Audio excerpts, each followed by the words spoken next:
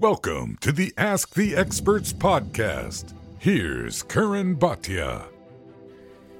I am Karan Bhatia. This is Ask the Experts.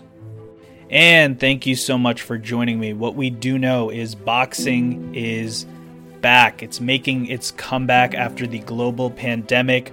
It's a lot different now. There are not going to be the big crowds the way there used to be, but we saw Top Rank, Brad Jacobs and the team on ESPN put together the bubble. They had tons of great fights, and they get credit for figuring out the protocols, making it safe. That was definitely a monumental effort, and they were able to put on those fights in a safe way. Matchroom now coming back on August 1st from Fight Camp from the Matchroom HQ. And then, of course, their American debut, that's going to be in Tulsa on August 15. That's another stacked card headlined by Cecilia Breikhaus and Jessica McCaskill. So that's another great card. PBC announcing its schedule, first of all, with Showtime, and then slowly we are getting the PBC Fox Sports schedule. So it seems like all of the promoters and players and networks that were in boxing before the pandemic are coming back to the sport now. The question will be, can they have that sustained effort to keep everything safe? It seems like they will be, because it's, of course, different than team sports where there's so many people involved, coaches and things like that. There's hopefully less people in boxing. You have two fighters, you have a trainer. The way they were doing it in the Top Rank bubble was you had a cutman that was assigned, so it wasn't like the teams were bringing in their own cutmen. So that subtracted another person, and so just by having less people in there, you're able to continue to make it safe. You're able to test everyone in the bubble and find the procedures and protocols to make it work. And that doesn't mean that fights will not get scrapped. And that just happened, as we know, with Stephen Fulton. That was someone that a lot of people were looking forward to seeing back in the ring. I've interviewed him before. He's an up-and-coming fighter in our game. And he was unfortunately scrapped for his Showtime main event, but Showtime stepped in and they were able to find an alternative opponent there. So it seems like that's going to be the trend moving forward. So today, I will be speaking to a few different fighters from a few different networks and promoters. We're going to give you a taste of everything that's going on. So first up, I will be speaking to 20-year-old rising star. That is Gabriel Flores Jr. He's 18-0 with 6 knockouts. We talked about the ESPN Top Rank bubble. He fought on June 18th, and he beat his opponent handily. He knocked down his opponent, Ruiz. He dominated every single round. And he said after the fight, he was at 50% capacity due to a back injury. So I'm going to ask him about what exactly happened with that back injury. Is that healed? Is he good to go? You never want to see a young fighter deal with injuries in the long-term basis. So we're going to talk to him about that. Also, who does he want to fight in the future? We're going to break down Devin Haney, what he thinks about Ryan Garcia. He feels like Ryan Garcia isn't fundamentally all the way there. So I'm going to ask him about why he feels that way. And then we mentioned Matchroom's comeback on August 1st. One of the fighters that will be fighting on that card is undefeated heavyweight Fabio Wardley. You may not have heard his name yet, but you will. He's 8-0 with 7 knockouts. He's only 25 years old, so he's still a young man, especially for the heavyweight division. He's sparred with the likes of Tyson Fury and Alexander Usyk. You've heard those names if you follow heavyweight boxing. And he's sparred with those guys. He's been in there. Now, he hasn't had a huge test, but he's looking at his upcoming fight on August 1st with Simon Vallily as the test to put him on the map, his coming out party, if you will.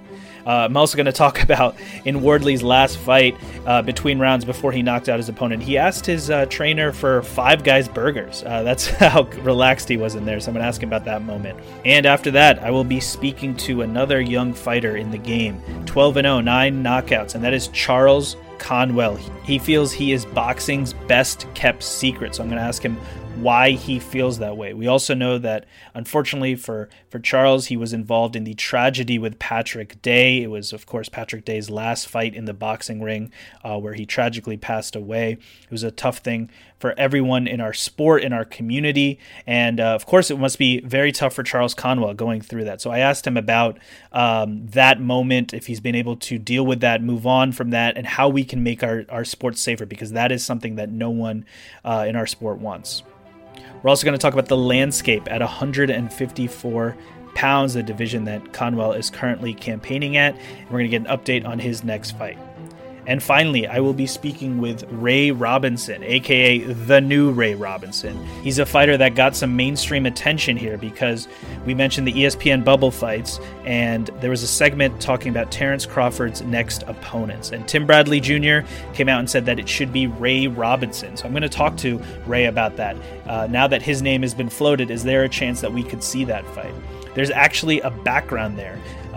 Robinson beat Crawford at the U.S. Nationals and claims he was confronted by Crawford's team afterwards. So I'm going to ask him about that moment, what exactly happened there, and get a little bit deeper into the history between him and Crawford. He also trains with Jaron Boots Ennis, so we're going to get his thoughts there and also talk to him about the welterweight division. A lot of people to speak to, but first up, it's 20-year-old rising star Gabriel Flores Jr. I am Karan Bhatia, and let's ask the experts.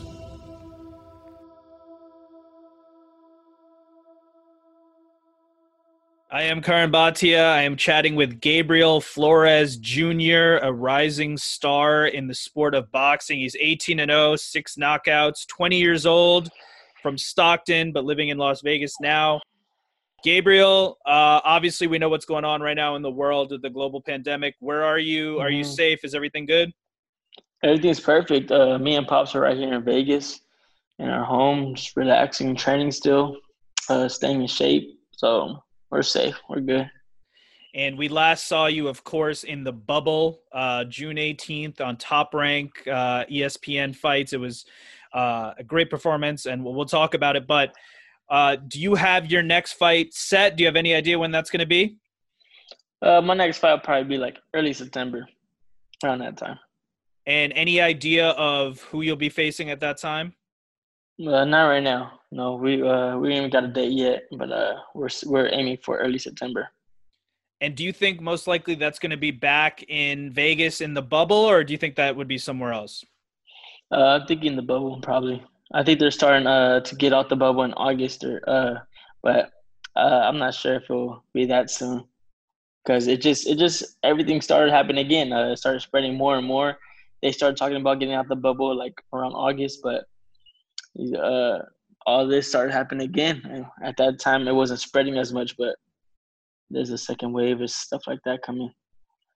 Yeah, that's the issue. And I've said from the beginning that Top Rank, Brad Jacobs, the entire team has been doing a great job in terms of safety protocols, making sure everyone's safe and still putting on the event so that, us as fans can have that entertainment. So speaking of that, it was June 18th against Jose Ruiz. You had a very dominant performance. I mean, you won every single round. You also had a knockdown.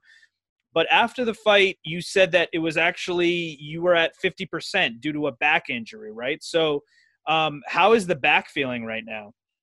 The back is recovered. I'm good. Went to see a chiropractor back at home in California. So that helped a lot, a whole bunch.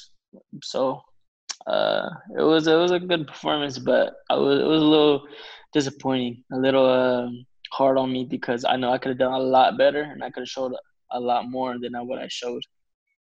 And the back injury, you're 20 years old. Obviously no one likes to get injured in any way, but are you worried at all that that's something that could stay with you throughout your career, having some back issues? I don't think so. I think I'm good. I don't think it'll come back, hopefully, but we're gonna fight through it every day. We gotta just make sure that we get to the fight. I told Pops that I'm not 100%, but we're gonna get to this fight and wanna, go good on the next one. And you hurt the back from what I read in sparring, and then I think it was the second round, Ruiz maybe hit you in the back, and that kind of caused some issues. Is that what happened there? Yeah. So my back was like getting recovered in the training when I was training, warming up in the locker room. I could feel it, but it didn't bother me at all. It's just something I felt there, like it was sore or something. And the first minute of the second round, he hit me in my lower back and I activated and I started getting real pain. I started to feel it. So I just kept my distance. I didn't want to get too close where he could hit me in my body or my back. So that's why I always keep my distance, move my legs a lot during the whole fight from the second round on. Because if you watch the first round, I was going to the body, I was inside, I was mixing it up pretty good. But after that during that second round, I couldn't risk getting hit in the back again.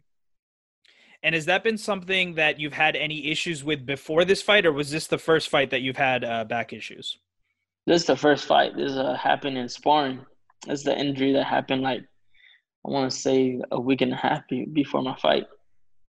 Got it. And so just to be clear, moving forward, you're 100% healthy and healed and ready to go? I'm good. I'm ready to rock and roll. So you won every single round, like we said. You got the knockdown against Ruiz on June 18th. What would have happened if you were 100% healthy? I don't think he would have lasted past 5.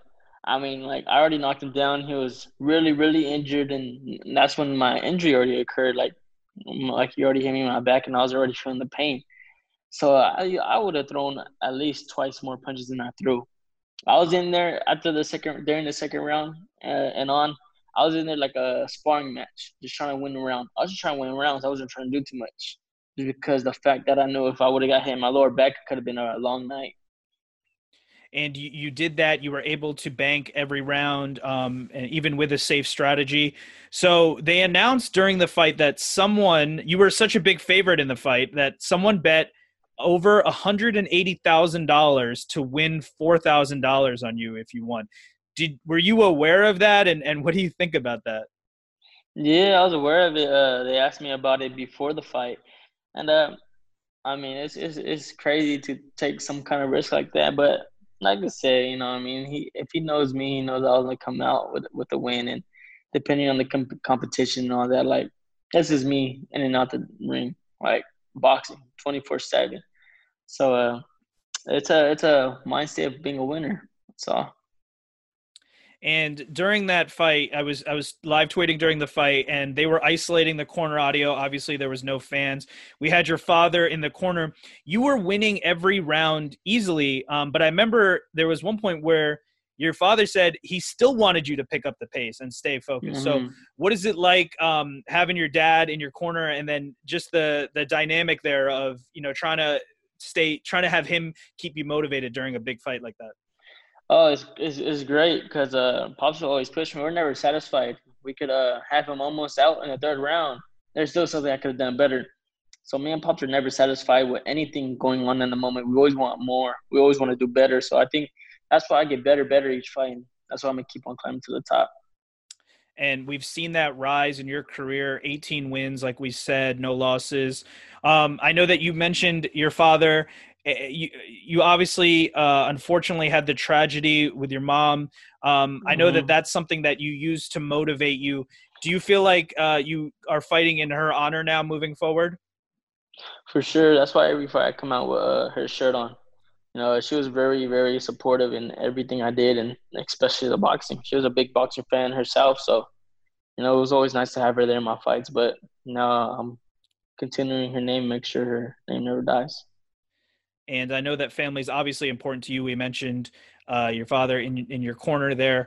I know that your community also, where you grew up in Stockton, is very important, right? I mean, what does Stockton mean for you? Stockton means everything to me. I was born and raised there. Never lived in any other city besides now. Barely moved to Vegas in February, but before then, it was always Stockton for me. And I had a tough upbringing in there. And my goal is just to try to help the youth do better. But Stockton's always had my back, had my support when I fought in Stockton Arena back in May 4th, 2019. It was crazy. Like, it was crazy in there. Over 10,000 people were there, and people had pictures of my mom in there. Like, they just showed real support. Like, they really got my back, and they know I got theirs. So I'm always representing everywhere I go. And you mentioned that you moved from Stockton to Vegas. Now, obviously, for your career as a fighter, being in Las Vegas is probably a good thing. Was that a tough decision to make, though, to relocate to Las Vegas? Very. Pop's been wanting to move since 2017. Pop's been wanting to move for a while, but I was always the one holding us back. I wasn't sure. I didn't want to move yet. I didn't want to go away from home. But I finally told him I'm ready. And so we moved. And it's been doing real good for me in my career. And you moved in February, and then you were hit with the pandemic. So when that first happened, I mean, was that extra tough saying, wow, I relocated my whole life here, and now my boxing career is going to be on pause for a little bit as well? I didn't really think of it like that. I know Top Rank's a great promotional company. So I know it was going to be too long before I got back in the ring. So I was still training, making sure I was getting ready. I was right here in the house working out. Found a gym. I worked out in the gym, so I made sure I was ready just in case I got the call. But the pandemic didn't really worry about me. Like just making sure me and my family were healthy. That's the only thing. But I just feel I always got to stay positive. And in terms of Stockton and your community, I read that in elementary school they asked you what you want to be when you grow up, and you wrote professional boxer. Is that true? Ever since I could remember, I always wanted to be a boxer. I was in preschool talking about wanting to be a fighter. I never had dreams of being anything else but being a boxer. And you were signed to Top Rank at just 16 years old. I interviewed recently Xander Zayas, who's another young fighter who signed to Top Rank at a young age. What went into making that decision? You chose not to go the way of other fighters, maybe having a longer amateur career or trying for the Olympics or anything like that. You chose to turn professional pretty early. What went into making that decision? Well, they came to me with the offer. First, Floyd tried to come get me before Top Rank, but we weren't too interested in that and the way that they moved and everything. But yeah, Floyd tried to come get me when I was in Puerto Rico, and that didn't happen. And then Top Rank reached out with the help of Rick Merrigan at that time, and it went good. We had a great contract right there, beautiful contract. It was like Olympic contract, so we didn't even have to go to Olympics to get that great contract. We sat, we thought, we looked at the Olympics, we watched the Olympics. We weren't too happy with it. There was no headgear, easily could get cut by headbutt, get scar tissue from amateurs. They weren't really promoting boxing in the Olympics so much. It was like really hidden. So we just decided that pros is for us. I mean, but we weren't 16. I wasn't 16 and thinking about I want to go pro now. It just came to us, and then we started thinking about it because I never thought I would have been going pro at such a young age. And when you say Floyd, does that mean Premier Boxing Champions or Mayweather Promotions came to you? Mayweather Promotions. And what was the main reason that you didn't want to sign with Mayweather Promotions? I don't really want to get into that, to be honest. But they came to talk to us, and then it didn't really go how we wanted it to go. It didn't meet me and Pops' expectations. So that's why. Got it. And a new addition to your, I think a fairly new addition, I believe, is that you've signed with manager Jay Prince. He is obviously involved in Shakur Stevenson, Andre Ward, and others. So what has that partnership been like? It's been great so far. I couldn't ask for any more. Jay's been doing his job and more. So we're happy with Jay and Antonio Leonard. We're just going to keep on partnership going. And we're going to keep doing our thing and right to the top. And that is the plan, obviously. You've fought at 130, above 130 as well. So what weight class do you think ideally suits you most right now? I think 130, 130 pounds. I'll go for a title there. And when you look at some of the names at 130, Leo Santa Cruz, Burchelt, Herring, Tevin Farmer, Jojo Diaz, Shakur Stevenson. What do you think about the fighters in that division? How do they rank? Who do you think's at the top in the division? Well, probably at the division, probably Burchelt. I'm thinking that's just my guess, but it don't really matter at that point because everybody's gonna fight everybody. At every weight division, there's top dogs. At every weight division, there's big competition. It's the professionals, so ain't no need to worry about a name or anything like that because no matter what weight class you end up at and you're trying to get the title, there's gonna be big competition. Absolutely. And I actually spoke to Otha Jones III earlier today. I know that you guys had a rivalry back in the day, right? Is that someone that hopefully you hope to one day face in the ring? Yeah, me and Otha Jones, we had our great fights in the amateurs. Had the rings packed, so many people there just to watch us as amateurs. But of course, we could do that for sure. We're down the line. I'm trying to get in there with anybody. I'm trying to be great, so I'm not gonna shy away from nothing like that.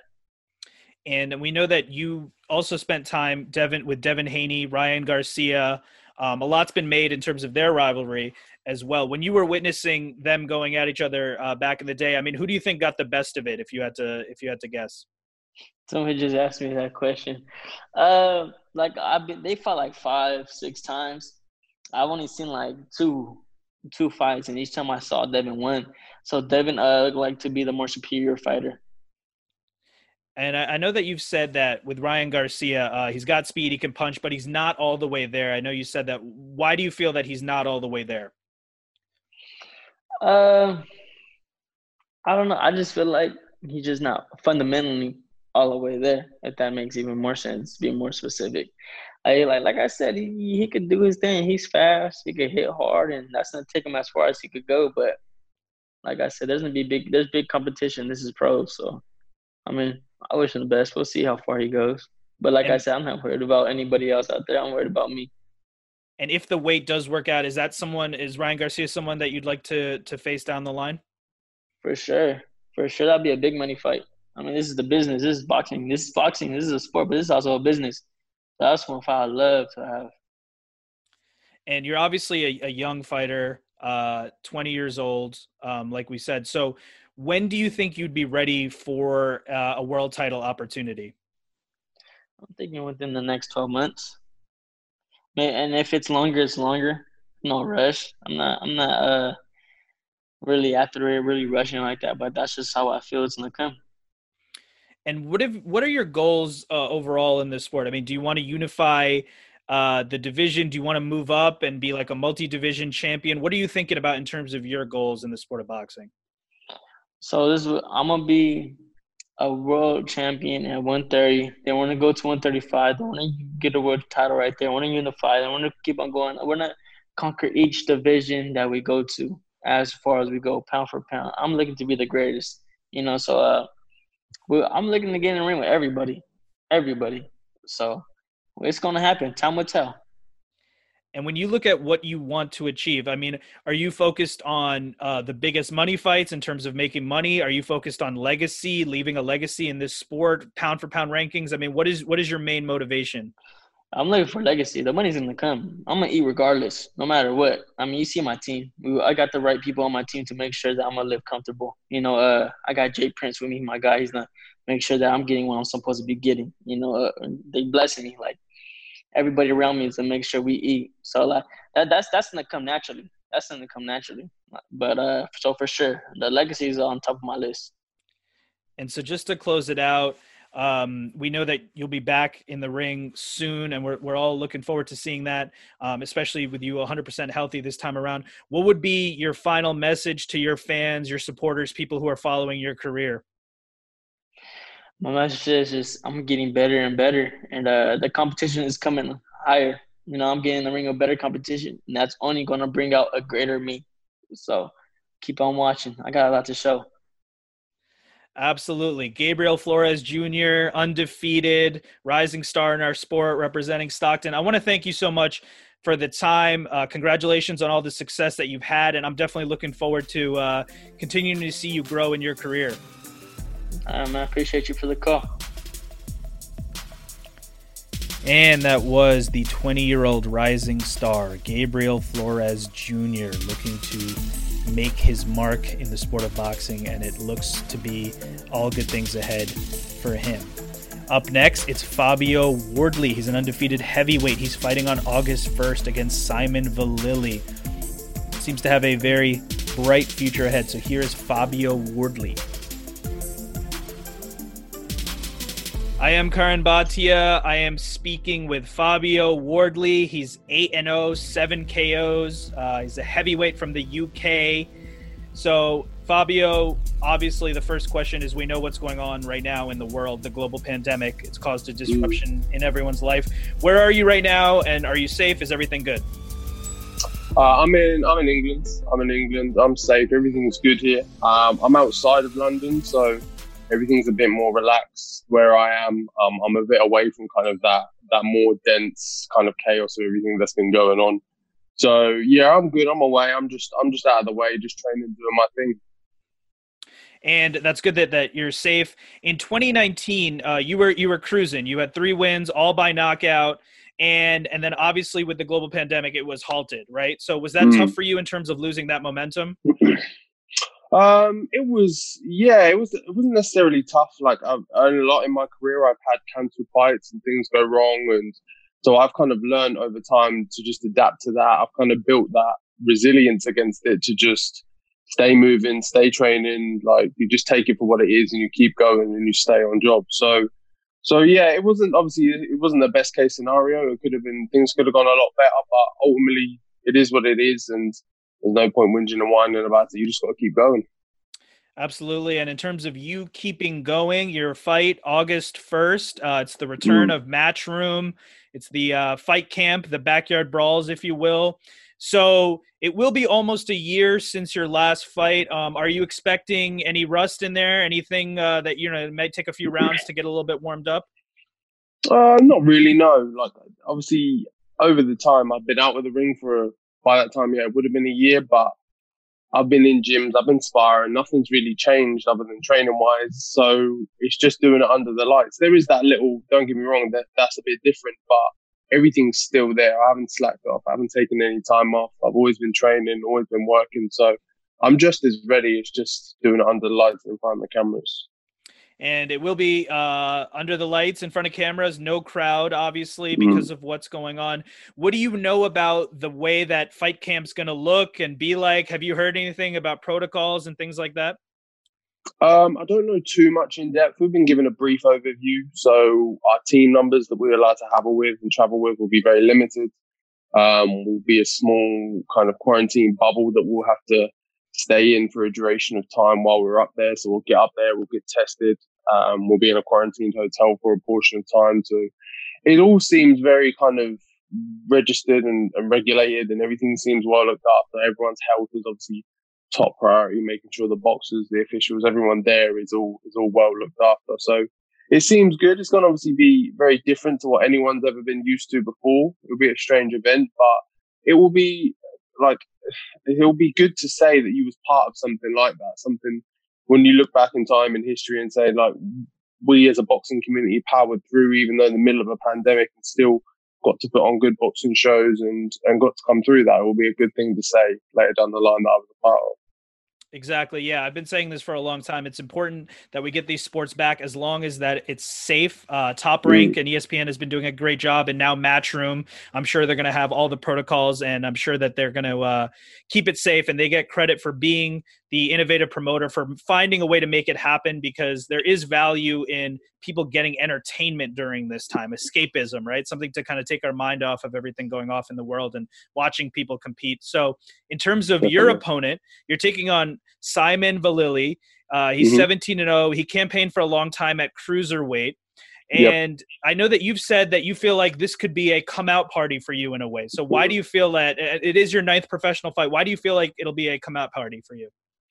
The fights I've had in the past they've been good, kind of building, challenging fights. We've been testing different aspects of me and my skills and stuff with a different variety of opponents, but not someone who's completely well-rounded, who has a very extensive background, who's been in the program a long time. He's had double the professional fights of me, and he's had obviously a massive amateur background as well, winning Commonwealth gold medal. So he will be a good credit and a good measure for me to have on my records for people that may look at my record and say, he's only fought people who have been losing, or he's not fought the best opponents, or however. When they see that name there, they see that scalp, they see that win, that will be my credit to say, look, I'm not a gimmick, I'm not a joke, I'm here for real, I'm a genuine contender. So that's how I feel it. That's how I feel that brings me into the party fully.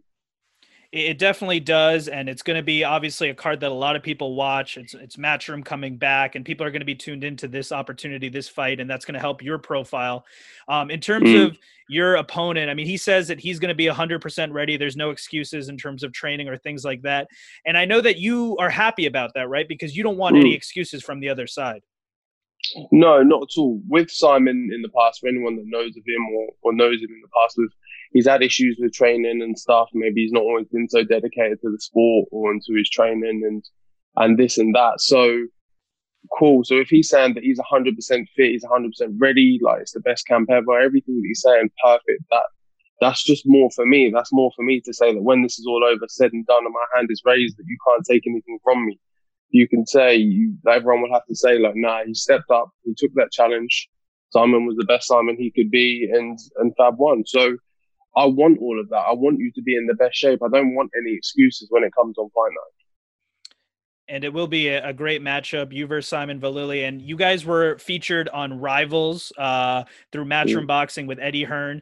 And when Eddie asked Simon for his thoughts on the fight and fighting you, Simon said he won't see the final bell. He's going to sleep. So what is your response to Simon Vallily saying that? I'll say everyone else has tried and everyone else has failed, and they've all gone to sleep themselves. So he can come forward, he can step.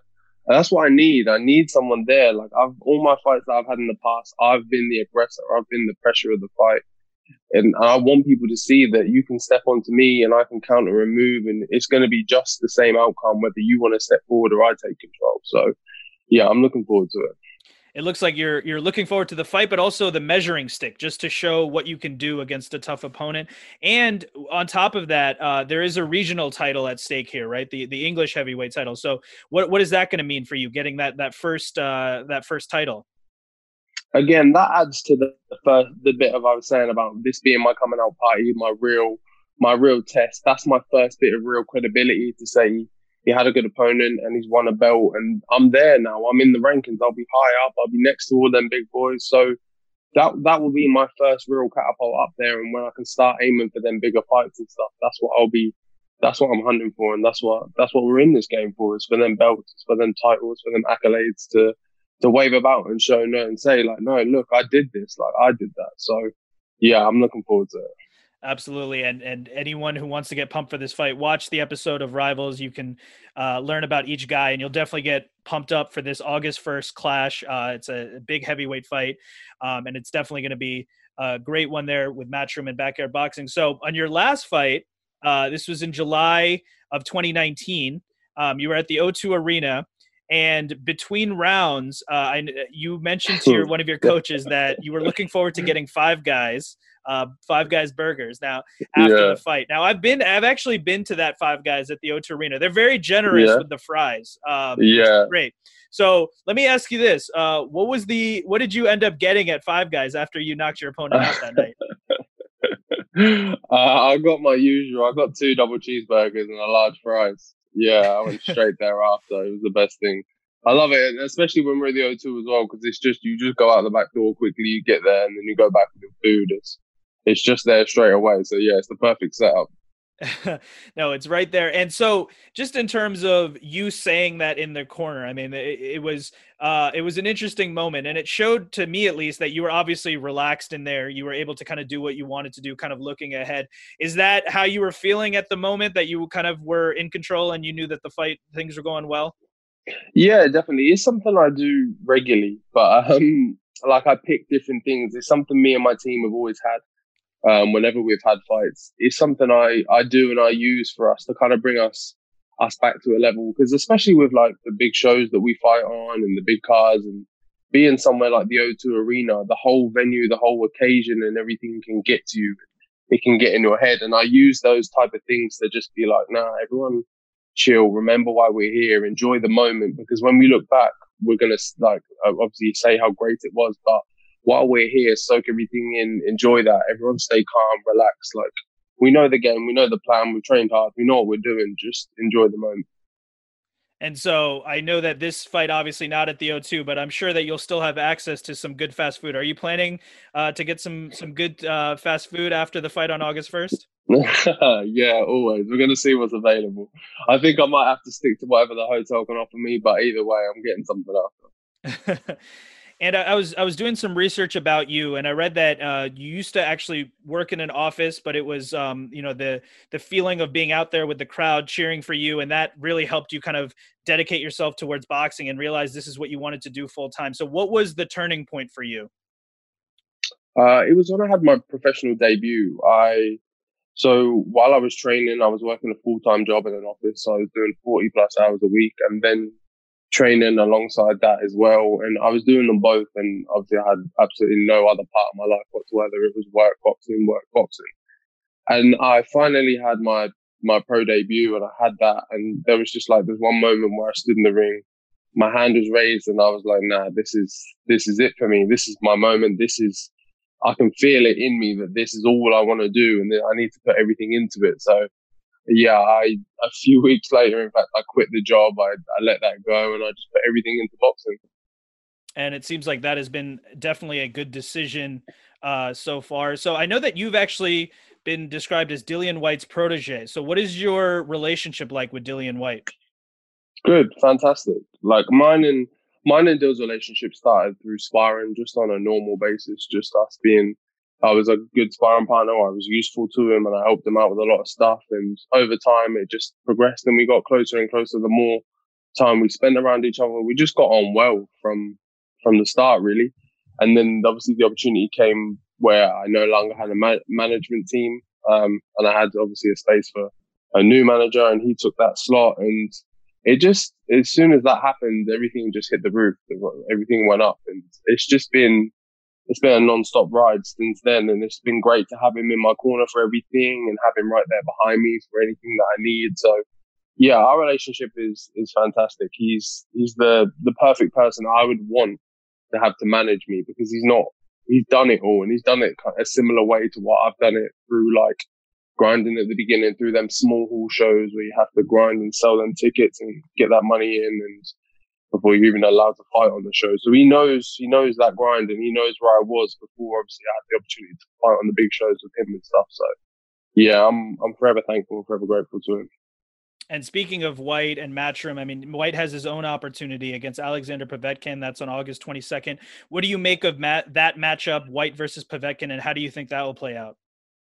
I think it's a great match. And I think again, it's a credit to Dillian as who he is as a fighter and who he is as a boxer, that he's still willing to, even with that opportunity said for him, obviously next year with the WBC and stuff, he's still willing to take them risky fights, take them potential banana skin kind of fights that might slip him up. But he loves it. He loves to fight. He loves to walk. So that's his character. That's his soul. So you always knew that was coming. And I think it's going to be a great fight. Like, you've never really seen a boring Povetkin fight, and you've definitely never seen a boring Dillian Whyte fight. So I think them two coming together, they'll meet in the middle, and they'll swing some big bombs.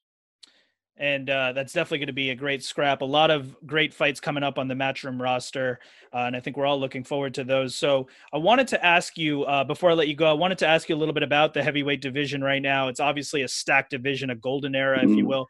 I saw that you actually sparred with one of the people at the top of the division, and that's Tyson Fury. So what was that like, training with Tyson Fury and sparring with Tyson Fury? Yeah, it was good. Really good. Him, his team and everything. Was really nice. I knew Ben Davison previously really well from when he used to manage different fighters. So me and Ben always had a previous relationship, and then obviously the opportunity came to spar with Tyson and stuff, and we jumped at that. That was a fantastic opportunity, and he's such a character, and he's exactly how you see him on TV and in the shows and on the fight nights and stuff. He's no different in the ring sparring or just in the normal camp of the gym training. He's exactly the same character. So there's nothing particularly fake about him. And it's nice to be around someone who's genuine like that, and obviously learn from such a great boxer. And in terms of sparring and boxing, I mean, you're a large heavyweight, you're 6'5", 230, 240 pounds, but Tyson Fury is even larger. He's 6'9". I think in his last fight against Wilder in the rematch, I think he came in at 273 pounds. So he's a large man, but he can move and he can box. What did you learn from sparring with him and just seeing his movement from someone that size, which is very uncommon, right? Yeah, it's massively uncommon. Like, especially with me, I'm quite a fast heavyweight. So I'm used to being able to at least get in there, get into the punch first, or moving quicker than the other person. But being with him, everything's kind of thrown on his head. Not only is he's so big and strong and powerful, and he's got rangy and long arms, that he's light on his feet, he's quick on his feet, and he can move. The upper body moves as well. So it was a really difficult spar, but it was nice to kind of learn the different things that, if someone's faster than you, that you need to work your way in. You can't just expect to get there first. You need to kind of pry them openings and things. So Yeah, and it was good, and it was nice to be around them because him, even Ben as well, would obviously give me little tips and advice and stuff. So I was just trying to soak in everything that I could. And just for you and your confidence, I'm sure that if you can hang in there with one of the champions, that you know that bodes well for your future. Another fighter that you sparred with a little bit on the smaller end was Alexander Usyk. Now we know that he was reigning at cruiserweight for a long time. He's now coming up to campaign at heavyweight, a totally different stylistic fighter than Fury. So what was it like sparring with Usyk, and what did you learn from that experience? Again, it was a fantastic experience.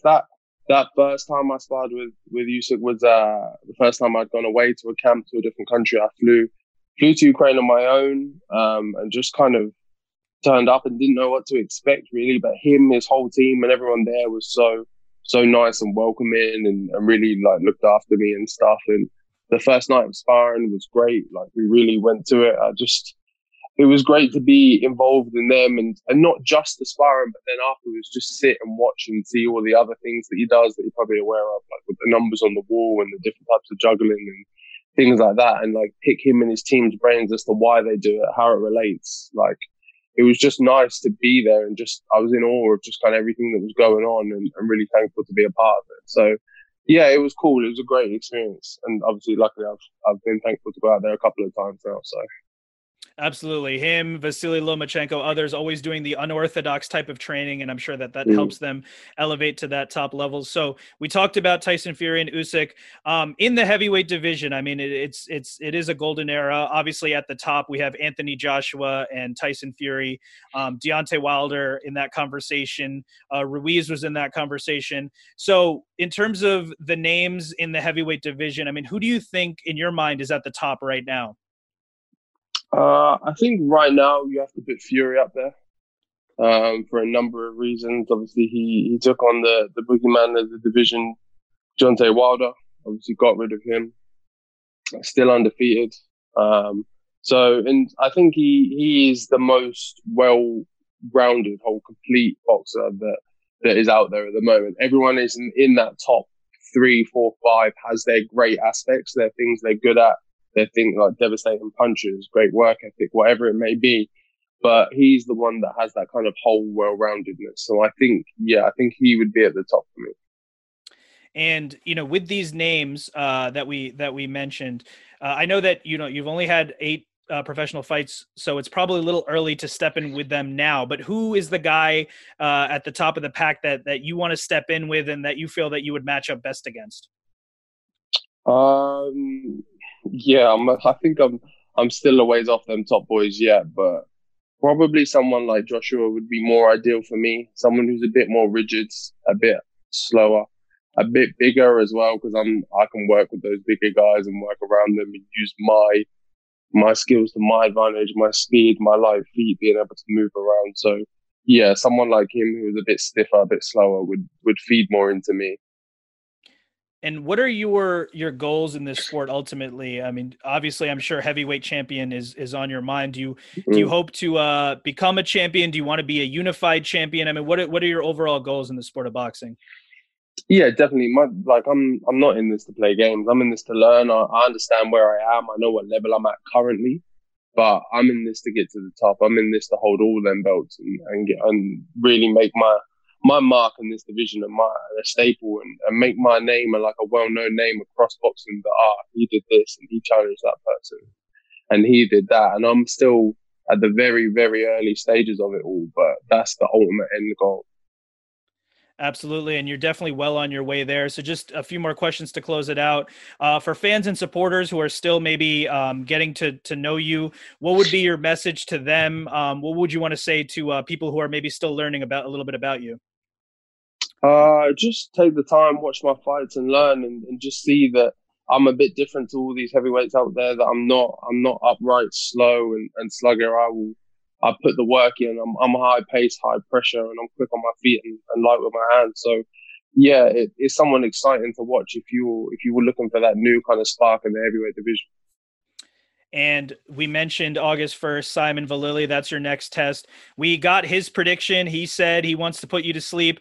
What is your official prediction for your fight versus Simon Vallily? My official prediction is a KO, like all the rest of my fights. I'll figure him out early. First round or two, I'll take my time. I'll figure out what's going on, figure out strengths and weaknesses, and then over time, I'll break him down, and he'll be asleep on the floor by the end of it. He'll be asleep on the floor, and I'm sure you'll be getting some good food at that point. So just last question, final message to your opponent, Simon Vallily. You're going to see him on August 1st. If he's listening right now, what do you want to say to him? Simon, train hard, sleep well, get ready. I'm coming. Absolutely. So Fabio Wardley, I want to thank you so much for the time. Best of luck in your next fight against Simon Vallily. It's August 1st. It's the Matchroom Fight Camp. It's heavyweight fight. And Fabio, I want to thank you so much for the time. And I'm sure that you're someone that we're going to be seeing along the way here for a long time. You're only 25 years old. So I hope to speak to you again soon as you continue on your journey. Definitely appreciate that. Thank you, Karen. Thank you. Fabio Wardley there, again, fighting in the Matchroom Fight Camp on August 1st. That'll be on the Zone in America. That is through Matchroom. That is a big clash, Wardley versus Vallily, because it's Wardley's coming out party, his chance to be tested for the first time. And up next, it's Charles Conwell. He's 12-0, 9 knockouts, rising star in the sport. He feels like he is boxing's best-kept secret. So here's my conversation with Charles Conwell.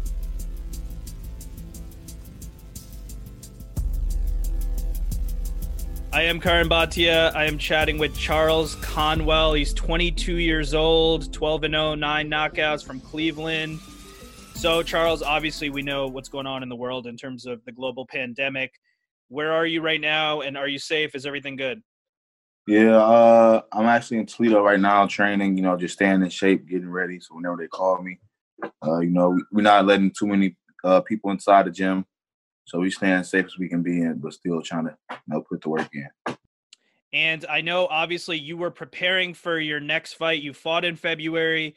You were preparing for a fight. I believe it was supposed to be in April against Ashkayev. That obviously was pushed back because of the pandemic. So has that fight been rescheduled? When are we going to see you back in the ring? To be honest, they just telling me to stay ready. You never know with these networks. They're trying to get things together, but like you said, the global pandemic and stuff, is coming back and the numbers going higher. It's like a new thing every other month or every month. So you never know. I'm just staying ready. So whenever they call, I'll be ready.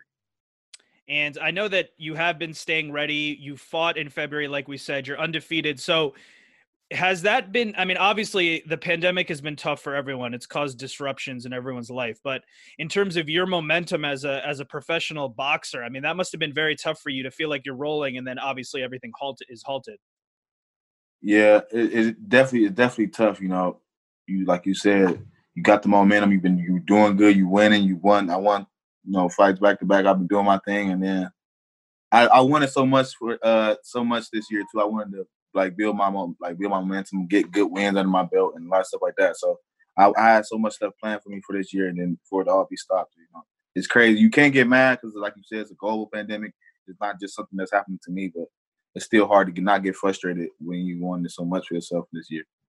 And how have you been spending this time in quarantine? I know that you've been training or fighting since you were 11 years old. You're 22 now. So have you kept up with training? Has it been the same? What's it been like? I'll come train. I go home, spend time with my family. So I was just doing both, spending time with my family. Then I go back to training, and come back and spend time with my family. I just been going back and forth. Just trying to stay in shape. And just spend time with my family, like I said. I actually just had a daughter too, so I've been trying to spend time with my family a lot with my daughter, and just being there for my girlfriend and whatnot, and then come back, but not trying to get out of shape at the same time. So I've been trying to go back and forth. And in terms of your community and where you're from, I know a lot has been made about Soul City Boxing Club. We know Arthur Jones the third trains out of there. What is that community and that environment like for you?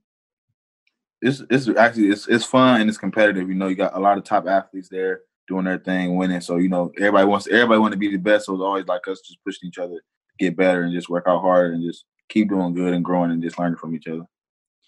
And, we talked about your momentum this year and what happened. Now we know what happened at the end of last year, and I don't want to ask you too much about it because I know you've spoken a lot about it. I actually did a full show on fighter safety, and we want to avoid, these tragedies in this sport, as you know. So the only question I'll ask you is, how do you think that we can make boxing safer so that we don't have tragedies like we had with Patrick Day? To be honest, it's kind of hard. Every fighter is going to say they're okay, even if they're not okay. It's just the fighter in it.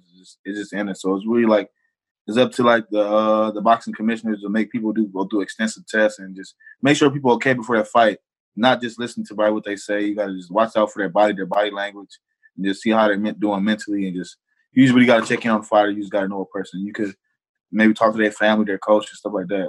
You just got to really just make sure they're okay. That's the only thing I can really say because it's not really too much you can really do to like really stop stuff like that from happening. But to prevent it, I think you can just like check in on the fighter and maybe do some more extensive testing. I don't really know. Yeah, we need to change, get more research, get more education, and lose the machismo of the fight, lose the going out in your shield type of mindset. That definitely needs to change, and that starts with trainers, that starts with fighters, and everything like that. So, I know that on your Instagram bio it says you are boxing's best kept secret. So, why do you feel like you're boxing's best kept secret? I just feel like that because I've done a lot in the boxing community. I've done a lot in the amateurs. Now I'm coming into the pros. I'm doing pretty good. So I just feel like for all the things I accomplished and throughout my career, I just feel like I'm not getting the recognition and the respect I deserve in the sport. So I just think I'm not. I just feel like I'm boxing's best kept secret because I'm not getting that recognition. A lot of people don't know me, so I just feel like that's the reason behind that. And in terms of people getting to know you, I mean, they're starting to get to know you as you continue. You're undefeated. You're knocking people out. You're still very young, 22 years old. And as you get on these bigger and bigger platforms, on these bigger cards, people are going to start to learn more about you. What do you want to be known for as a fighter, as a person? And what do you want people to know about you? That I'm, like you said, I want to be known for my fighting skills, my just me being a good person and being a hard worker, and me just winning titles and looking good, doing it, dominating the sport, and just doing my thing and being true to myself and just being myself. And we talked about the tragedy in the sport and safety. Obviously, that was a tough thing for you in your career. Do you feel like you've been able to now move on from that in terms of mentally and being able to move forward in your career? Yeah, for sure. Every day that I'm working out, every fight that I'm doing is one, like, it's pushing me further and further away from that situation. Like, it's making me, get past the situation every day. So the longer I'm doing my thing and just training and working hard and fighting and things like that, it's pushing me away from it. But like I said, when it first happened, you said it was a tragedy.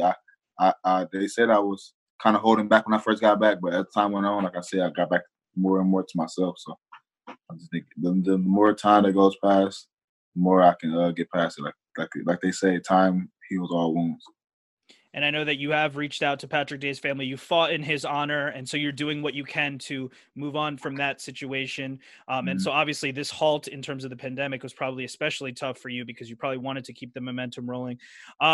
You've said before that your dream is to be the best boxer in the world. So is that your motivation? Certain fighters may say, "Oh, I want to fight for money. I want to fight for specific goals or legacy." What is your motivation in this sport? Like you said, just to be the best in every division I'm fighting in, to be the best, to win all the belts. Like you said, like people say, family, friends. I got a daughter, so that's a new motivation for me. Just a lot of different stuff, but for the sport, the legacy, just for the sport, just to be the best in my weight class and just dominate the sport, just want to be known as one of the legends of the sport. So that's what I fight for. And in terms of the weight class that you're in, we've seen you fight at 154. I believe you've fought a little higher than 154 as well. What is the most comfortable weight for you? Where do you want to ideally campaign at? 154. The times I came in over 154 was because of the opponents. They might have been like last minute opponents and stuff like that. So those are the only reasons I ever came in really overweight.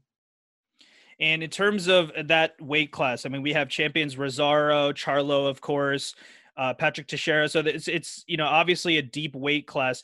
What do you make of the landscape at 154, and what do you think of the top fighters in that weight class?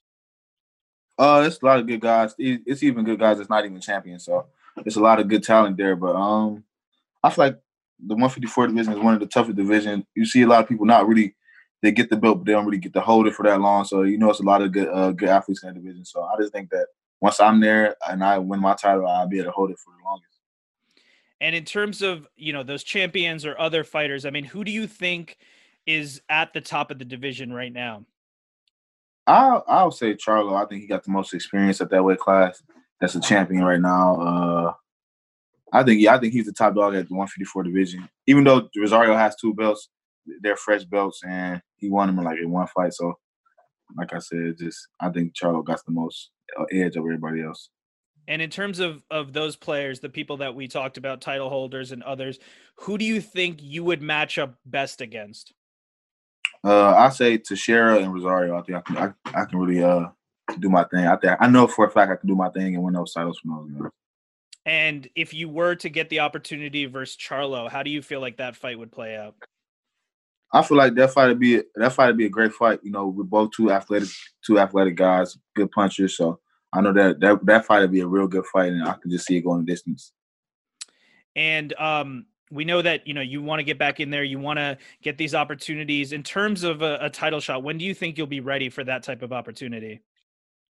Depending with the pandemic over, I would love to get a title shot next year, sometime next year, like the end of next year. Get some more good wins under my belt. Fight some former world champions, or some world title challengers, stuff like that. Get some good wins, and then I'll be ready to hop in there. And have you looked up in terms of, middleweight is obviously also stacked, people like Canelo, Triple G, Andrade, the Charlo, there's so many people there too. Is that something you're eyeing at all? Or do you think that you're going to be at 154 for a while?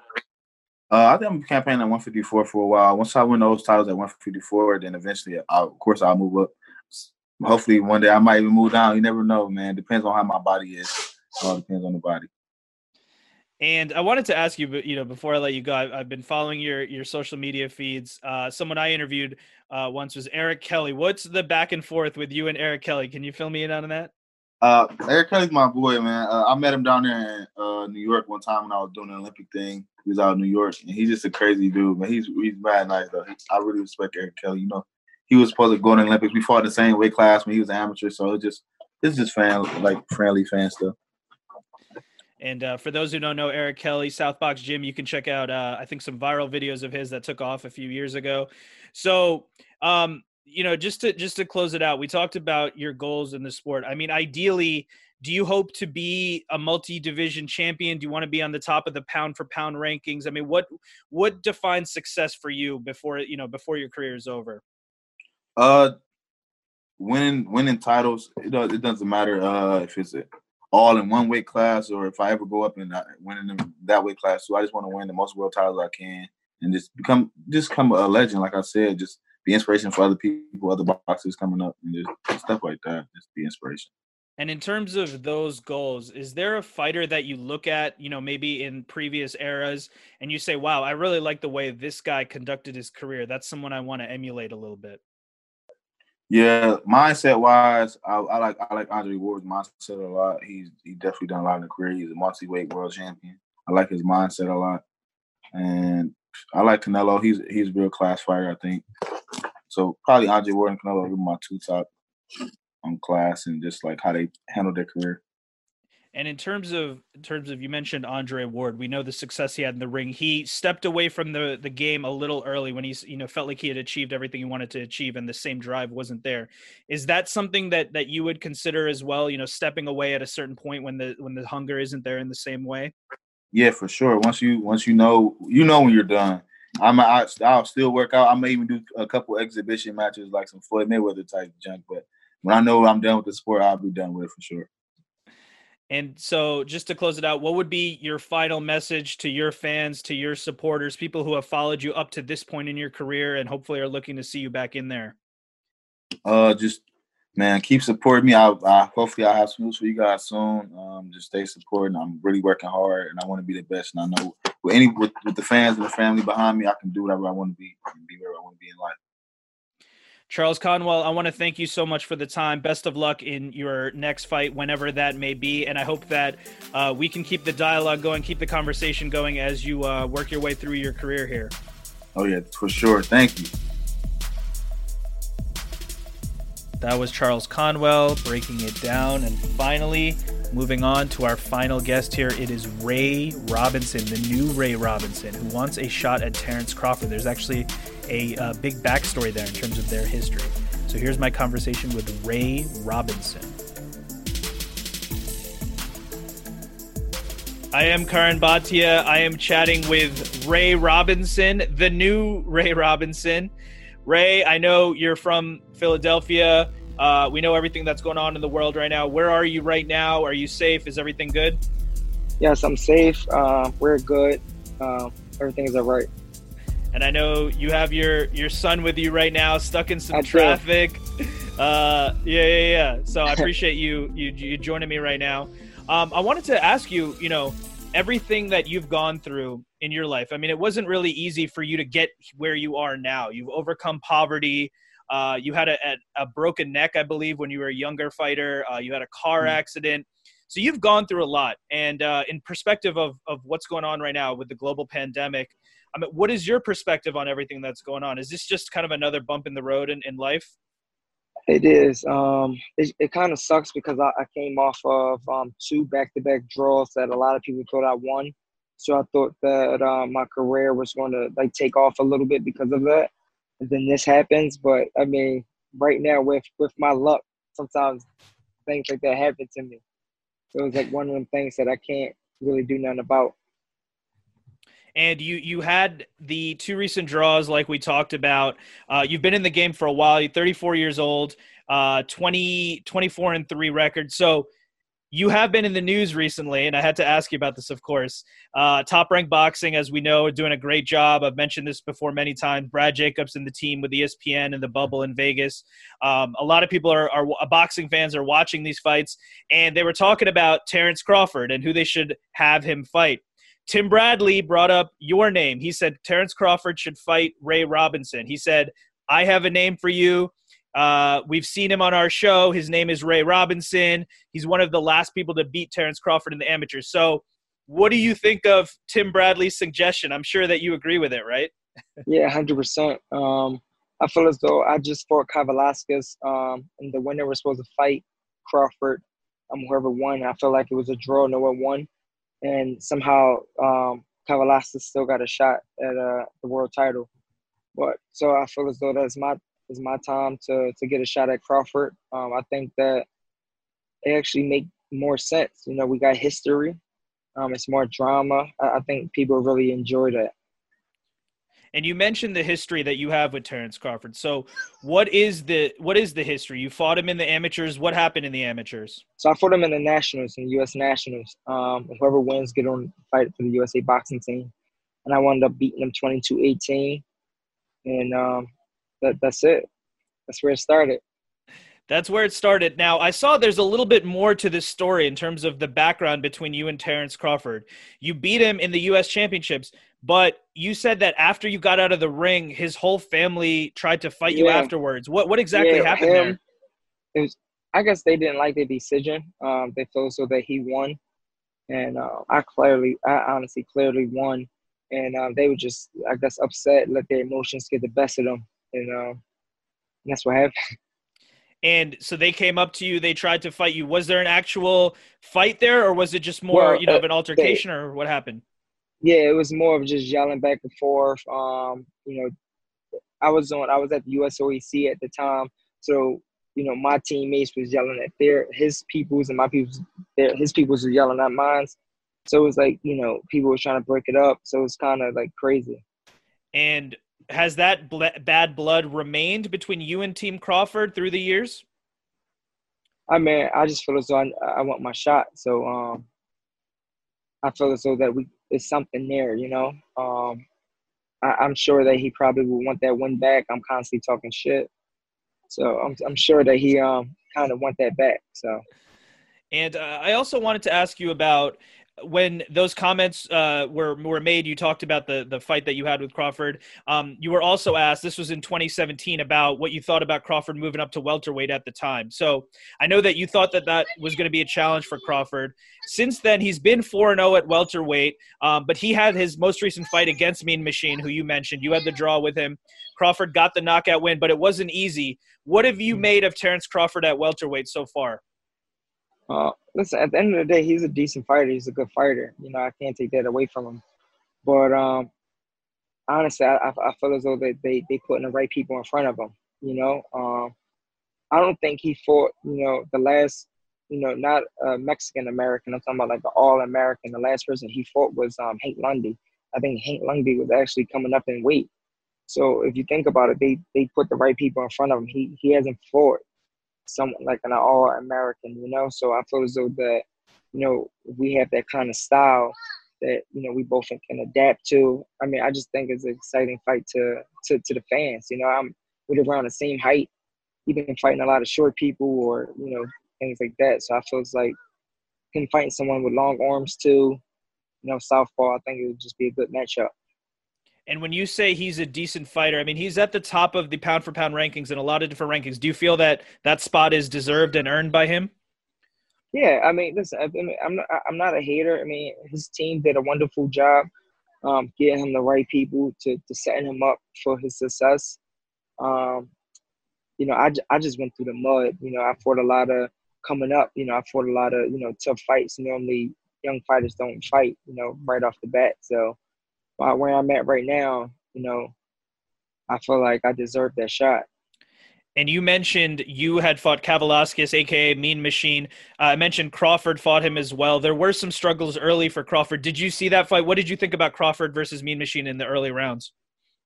I thought it was a decent fight. I just thought that Crawford could have probably made it a little easier. But it's one of them things, I guess he chose to fight that way. Sorry if you hear my son. We do not like this car right now. No worries, man, at all. So we mentioned Crawford. You've actually fought a lot of really well-known names in the game. You fought Porter, Ugas. We mentioned Mean Machine, Josh Kelly. There's so many names on your resume. Do you feel that whoever you fight at welterweight, you're going to have the experience advantage in terms of fighting champions, fighting top fighters? Absolutely. That's one thing that I definitely feel like I have the upper hand on a lot of fighters that I fight, that I do have that experience because I have fought, you know, some tough competition. So I feel as though that's one of them things that I get the upper hand on people. Absolutely. And I know that you're from Philly. We mentioned that. There's another Philly fighter, Danny Garcia, and I know that you've mentioned his name a few times. Do you still want to crack at Danny Garcia? Yeah, but I don't think he wanted not a piece of me. You know, it's one of them things. I just don't think that. I mean, we got history too. I used to get off on him at the, you know, in sparring and things like that. I just think that, these guys don't want to, you know, deal with someone that's, you know, awkward, long, you know, saying slick, things like that. So, I mean, at the end of the day, if you look at me fighting Kavaliauskas, I made him look like he had 2 left feet. I messed up their whole plan, right? I mean, I think I read something. They said that I was basically a sparring partner for Kavaliauskas for him to fight Crawford. So they were expecting him to destroy me and then blow up that fight with him against Crawford because we almost got the same style, tall, long. He's southpaw. He always switched southpaw, things like that. And I 100% messed up their whole plan. And just going back to Danny Garcia for 1 second, I know you mentioned the sparring. How much did you spar with Danny? Was it a lot of sparring? And just tell us a little bit about it. How did it go down? And why do you feel that you got the better of it? I mean, if you was there and you had 2 eyes, you would see that I got the best of it. It's just one of them things. I just feel like if you can box, you got good feet work. Use a good jab. I think anyone can outbox Danny. I feel like sometimes with his feet work, you know, is planting on the ground. I get he's trying to crack hard with the big overhand right, but you can't hit what you can't see. And another fighter in the welterweight division I wanted to ask you about was Errol Spence. He's obviously had a lot of success in the ring, just like Crawford and Garcia and the other guys we talked about. We don't know exactly what's going to happen after he had the car accident. As we know, he's hopefully recovered and hopefully he'll be to his, back to his old self. What do you think about Errol Spence, and how do you think that matchup would go? What, who, Crawford or him? No, I was going to say, I know that you've said in the past that you see flaws in Errol Spence, right? So a matchup between you and Errol Spence, how would that go down? Oh, yeah, no one's perfect. I feel like with me and my team, we're really good at breaking people down and figuring them out and know what they're good at and what they're bad at. So I think it would be a good matchup. I think that I surprise a lot of people. Absolutely. And you train with Jaron Boots Ennis, another great young fighter. He's 23 years old. I believe his dad trains you and him. What is your relationship like with Boots Ennis? We're really good friends. He's like my brother. It's one of them things that, we always help each other out. And that dude have, got so much talent. He keep you on your toes and he makes sure you just stay sharp. I always got him in my camp. He always helping me out with the pads. Man, he can do it all. And have you sparred with him? What's sparring been like? What have you taken away from sparring with Boots Ennis?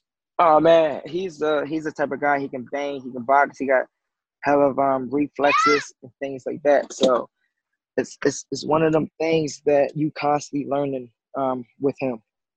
So just to close it out, you're 34 years old. We mentioned a lot of names. Is there a fight on the calendar? Who do you hope to have next and when? I want Crawford. I want Crawford, man. That's honestly, I just feel as though that we're that'd be a great fight, to be honest. Me and Crawford, and I just feel as though that we can do a lot of good for the sport. Like I said, it's something that they can sell or something that they can, people want to check that out. Like I said, we both got issues. We both don't like each other, things like that. So I think it'd be cool. And like I said, I want to prove to people, like I said before, with the whole Vernon Forrest and Shane Mosley, a lot of people was like, oh, I don't know, Vernon Forrest beat him in amateurs. Amateurs and pros is different. And everyone say all the time, like, oh, Crawford got better. I also did too. Styles make fights. And I just feel like I would show a lot of people up and I prove a lot of people wrong. Well, let's hope that you get that opportunity with Crawford. Last question for you. There's a documentary about your life on YouTube. I know that you've been through a lot. We mentioned the poverty and getting out of that situation. You had car accidents. You had other things that you had to face. Obviously, everyone right now is going through a tough time in the world. Any words of encouragement, anything you want to say to fans and supporters?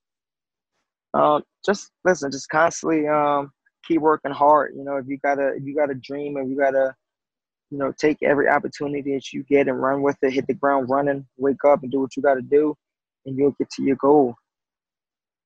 Listen, man, I had a lot of bumps in the road.